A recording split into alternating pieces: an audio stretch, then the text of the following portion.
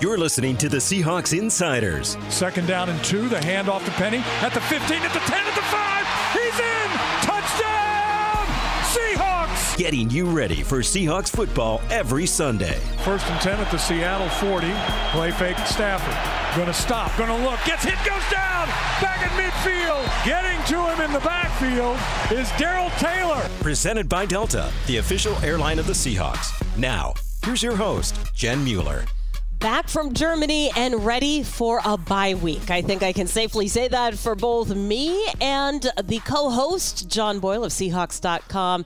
How's that jet lag treating you this week? You know, not too bad. I was pretty exhausted last night, but got a pretty good normal night's sleep last night. So, maybe if you ask me again at like 7 p.m., I'll have a different answer for you. But going strong, got a couple cups of coffee in me. Doing good so far. I don't want to brag, but I think I figured out the secret on beating jet lag. What's that? Well, when you get to the country you're going to, stay up way too late past your bedtime. So the next day, exhausted. You're so exhausted that you actually sleep for an uninterrupted amount of time. And then do that again before you go to bed when getting back home. Yeah, and if you're in Germany, maybe mix in some liters of beer. That'll help you go to sleep too. Does not hurt when you're trying to fall asleep. It was really a terrific trip in Munich. You have heard Pete say it. You have heard the players say it. John and I talked about it last week. It was so great. It was such a great host site. The outcome of the game, not nearly as great. And John, it is time for me to say I was wrong. I was wrong about everything that I said at the pub on Saturday when we taped our Insiders podcast live. I was wrong. Yeah, well, I mean, unfortunately, the Seahawks were wrong, too, in terms of how they thought the Bucs would attack them. And that, with the running game in particular, that really hurt the Seahawks. Tampa Bay's been a pretty awful running team, and they were expecting them to not really go that hard at the running game. We even saw a decision on the roster that way. Pete Carroll talked about that this morning of Monet, who's a really good run stuffer, wasn't active because they just didn't think that was going to be a big part of the game plan, and they wanted a quicker, more pass rushing interior guy and Miles Adams available. And then they came out and, they didn't gouge them for huge gains. Their average wasn't very good, but they were just committed to it. Well, and I am wondering why the Seahawks defense was not as connected. And that's the word that all the players used after the game in that first half. We just weren't as connected as we needed to be. We weren't just doing our job, right? We were trying to do more than that. And I just find that so curious. John, what do you make of it? Because it's not because they were distracted being in Germany. They had great practices in Munich. I mean, look, again, some of it was they got something they weren't expecting, and that can take you a little bit to adjust to, and they were better as the game went on defensively, but early on it didn't go well. And look, I know the record wasn't great, but Tampa Bay's there's a lot of good players. They have the greatest quarterback of all time out there, really good defense, and sometimes the other team just has a better day than you. I mean, Pete Carroll talked about it. Give them some credit. They came out, did what they wanted to do better than we did what we wanted to do, and it's unfortunate, but that's why there's no undefeated teams in the NFL this year, and there's almost never no undefeated teams in the NFL because it's really hard to win every week in this league. It really is. The one thing that I got right in last week's podcast was the fact that Leonard Fournette is a dangerous, dangerous back. He came in leading the Bucs. Granted, they didn't have a whole lot of rushing yards. He ended up leaving the game with an injury, but that run game, well, we can talk about what stood out, but so can Pete Carroll. The point I'm making is that they were committed and they stuck to it. They weren't having to get 7-8 yard plays to keep them pumped up about it.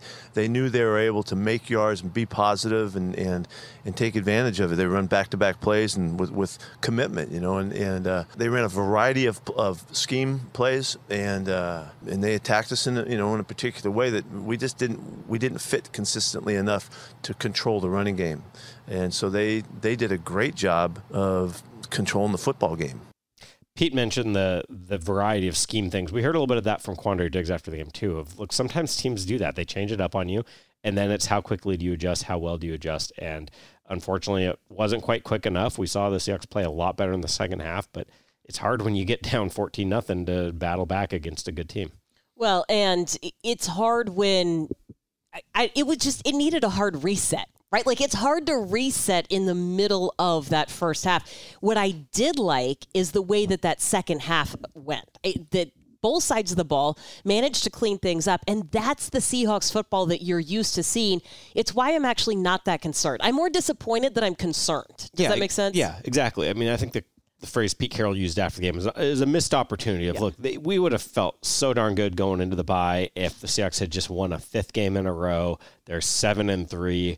But look, 6-4, you're still in first place for now. We'll see what the 49ers do next weekend. That might be a tie for first place by the time the Seahawks play again in 2 weeks. But this season, it's exceeded everybody's, at least external, outside of the building's expectations. They've been a lot better team the last month plus than they were to start the year. There's a lot more to like than there is to be concerned about based off one just kind of blah day at the office. Well, and this is the point of year when you would expect people to start hitting the wall. But as we got off the plane, when we got back from a 9.5-hour flight, Pete Carroll actually addressed the team and said, I wish we were playing this weekend so that we could get back after it. But the bye is coming at a pretty good time. It's coming at the time it comes, so we're going to frame it as it's the right time. We're going to, try to maximize this turnaround, because when you take a step back, perspectives can grow, and then we can see things a little more clearly, and the players will understand stuff. And for the young players, I think Kobe Bryant, we may be able to see him make a jump here in this little break that we have, just because once you get away from it, you can see a little more clearly. So that's one part of it. We go into this by fairly healthy, and so that means we can come out of it even better. And so that's a big. It could be a big boost to us as we as other teams continue to struggle to stay healthy and all that. So hopefully we can make that come to life, and it just helps. It helps us in all ways. Yeah, and I mean a big part of that is we always hear about the self-scouting aspect of it. Of okay, what have we done well? What are teams able to do against us? And, maybe they look at some of the issues that came up in the running game with Tampa Bay. I thought it was interesting. Pete Carroll's talking about he's already watching Minnesota and other teams. They don't play Minnesota. This isn't we're scouting the Vikings because, you could see them in the playoffs. But it's also, okay, here's a team that does some things defensively, schematically similar to us.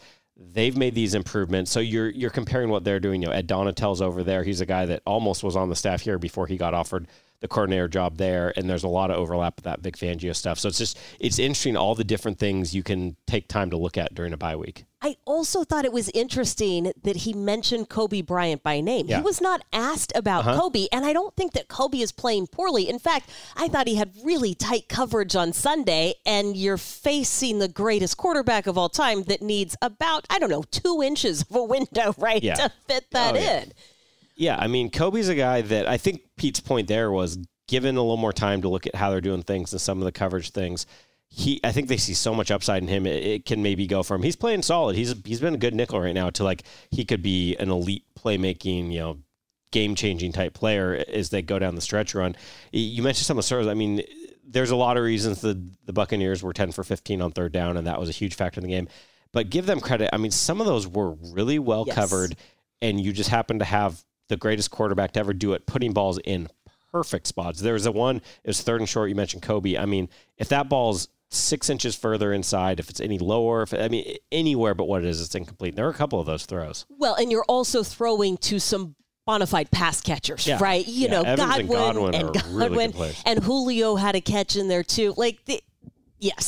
There were some things. It wasn't a bunch of scrubs beating you. But I also wonder, and Pete talked a little bit about this too, it is a physical break for these guys, but it's also a mental break. And so when you're talking about Kobe and looking at coverages and making a jump, imagine when these guys finally get to take a breath and slow down this week. Yeah, and just kind of put it into perspective, right? Yeah. This is a pretty big deal for them. Yeah, these young guys have been just going nonstop since they got to training camp.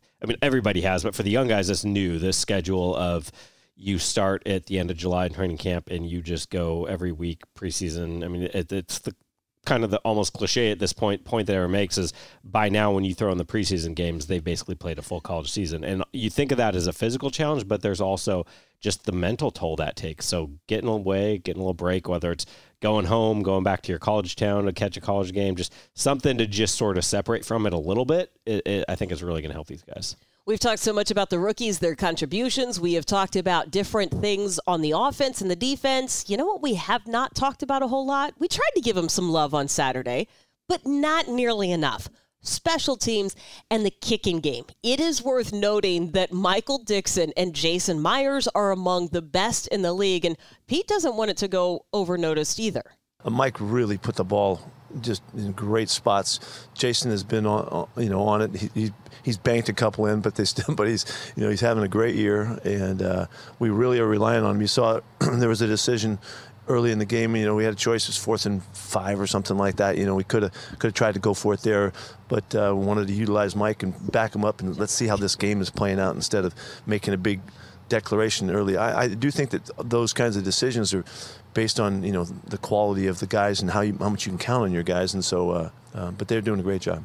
Did you say over-noticed? Yeah, I think that might have been jet lag. I think the word I was looking for was unnoticed. Yeah, I think they do want him to be over-noticed. I don't know. Let's over-notice these guys. What you should not do is get me giggling, because when I am tired, I just can't stop. Yeah, so. we'll blame the jet lag for that. Right. But anyway, getting to those two, yeah, I mean, Jason Myers has missed one field goal all year, and again, I think I mentioned this the other day, but high snap, timing was a little off, but otherwise he has been so nails. He's 5 for 5 from 50 plus now.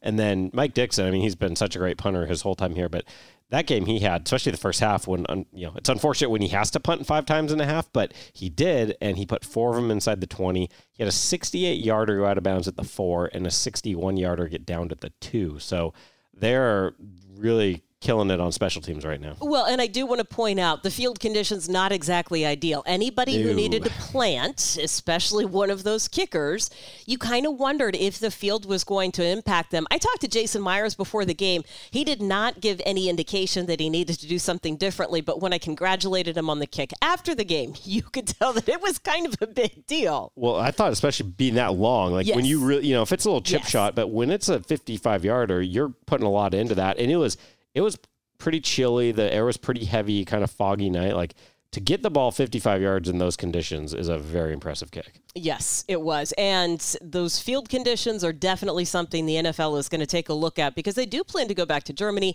and they plan to expand their presence in Europe. It is great that there are stadiums that can host NFL games, but that's just not the kind of surface that a big guy in particular. Yeah. And it is interesting because it's not like these are just crappy fields. No.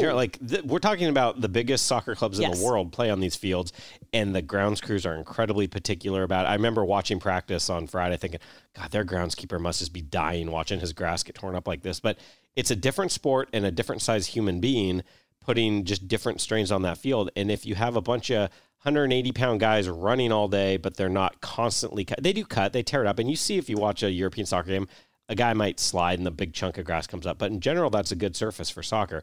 When you have a bunch of 250 to 300-plus pound dudes leaning on each other, digging in, it just doesn't work. And it's unfortunate because, not an excuse. Both teams, again, had to deal with it. But you just saw on both sides of the ball, just guys falling all over, and it's just not a very clean product. No, and not an excuse. Both sides had to play with it, but you kind of heard how it impacted both teams throughout the game.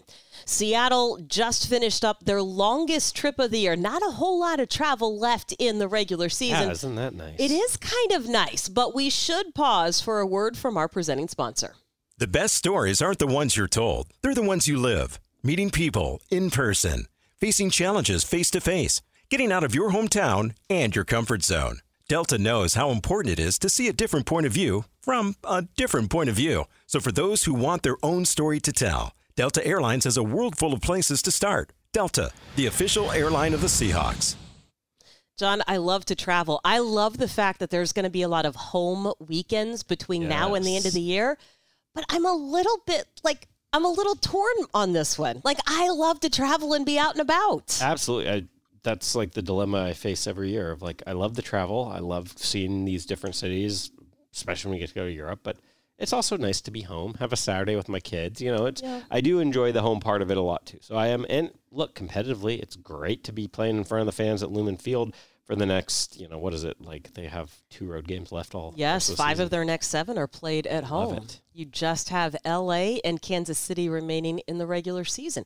And with any luck, if Seattle can maintain their lead in the division, you get a break. Or a home playoff game. A home playoff game? I know. That's what I'm saying. Are you going to staycation anything around here for your bye week? Check out something new? I'm going to try to have a little fun, spend a lot of time with the kids.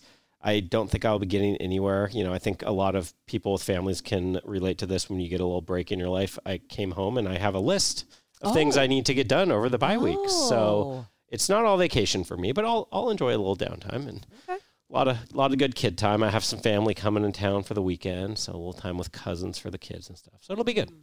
I'm going to have to plan Thanksgiving, which I forgot was next week. Yes. That is the one negative thing. When you have traveled so much the first half of the season, I looked up and I'm like, wait a minute. Thanksgiving is when? And December happens what sneaks time? up on like, you. what is happening here? Yep. It does sneak up on you, and the Seahawks have snuck up on a few teams, I think, up to this point in the season. Before we wrap up, we should. I was about to congratulate you on a great segue of sneaking up, and then you just stumbled right out of it. So, gosh darn it. I shouldn't have bragged about how well I have handled the jet lag. No, Let's try this one more time. Christmas sneaks up on you. The Seahawks have been sneaking up on people. And the outlook for this team heading into the bye, well, it's pretty positive altogether. I did make the comment, I think, in the locker room and even as we're getting off the plane that, okay, we position ourselves here and we all know that we're here, but we're not nearly as good as we could be. And, let's recommit as we come back to really go for it because we have enough firepower. We have enough health.